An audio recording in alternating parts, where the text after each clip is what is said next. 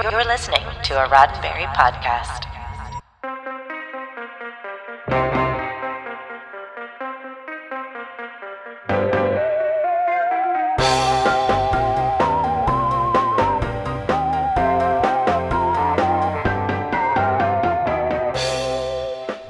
I'm Ryan Myers, and this is your SciFi5, 5 minutes of science fiction history for June 30th. And today we're rolling the clock back to revisit Conquest of the Planet of the Apes, which premiered this day in 1972. In 1968, the world was introduced to the original Planet of the Apes. Starring Charlton Heston as American astronaut George Taylor, it was a masterpiece of science fiction, with an ending that is one of the most iconic and parodied in film history. The success of the film guaranteed that there would be sequels, and in time there were a total of 4 sequel films and 2 television series in the original Apes saga. The sequel films were never quite as successful as the original, and each one was made on a smaller budget and with a less ambitious story than the previous installment. It's also pretty obvious from the stories themselves that the sequels were not initially even a glimmer of an idea, but that's never stopped Hollywood before. In the first sequel, Beneath the Planet of the Apes, the planet itself is utterly destroyed by a doomsday weapon left over from the war that destroyed human civilization. Thus ended the Planet of the Apes, at least in the 40th century. But as the world cracked like an egg thanks to the Alpha Omega nuke detonated at the end of the previous film, 3 very lucky chimpanzees managed to escape from the Planet of the Apes, straight to the planet of the humans. Spoiler alert, they're the same planet, and of course it's ours, as Taylor learned so poignantly at the end of the original film. At the end of that film, we are given an obvious sequel hook, as the child of now-deceased chimps Cornelius and Zira is seen being hidden away in a traveling circus by by Armando, played by Ricardo Montalban.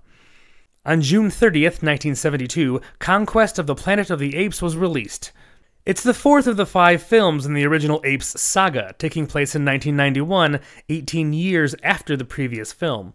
In this slightly dismal vision of the future, a pandemic has killed all of the world's dogs and cats, so of course, humanity has no choice but to switch to apes as household pets. Before long, humans realize that these new pets are a lot more useful, and start training them to do chores and run errands, leading to the inevitable change from handy helpers to indoctrinated slave labor. We are never really told how the United States has drifted so far towards totalitarianism, but we can assume that it had something to do with the utter lack of furry friends to help reduce the stress of daily life.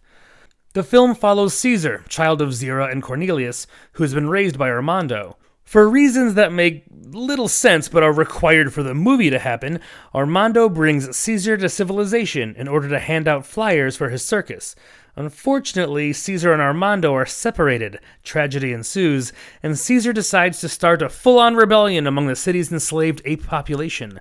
In the end, he declares that humanity will eventually become the slaves. Before a last-minute reshoot based on test audience reactions gave us a more hopeful and merciful conclusion.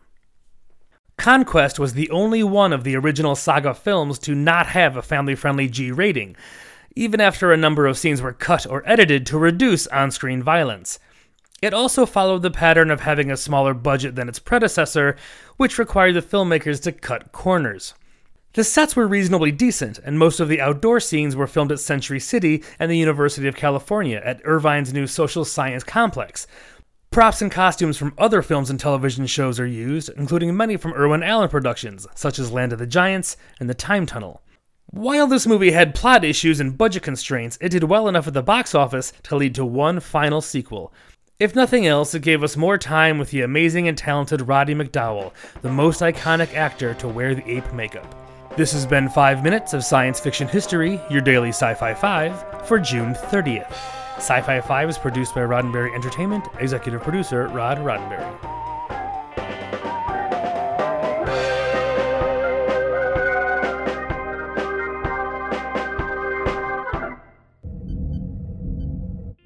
This is a Roddenberry podcast.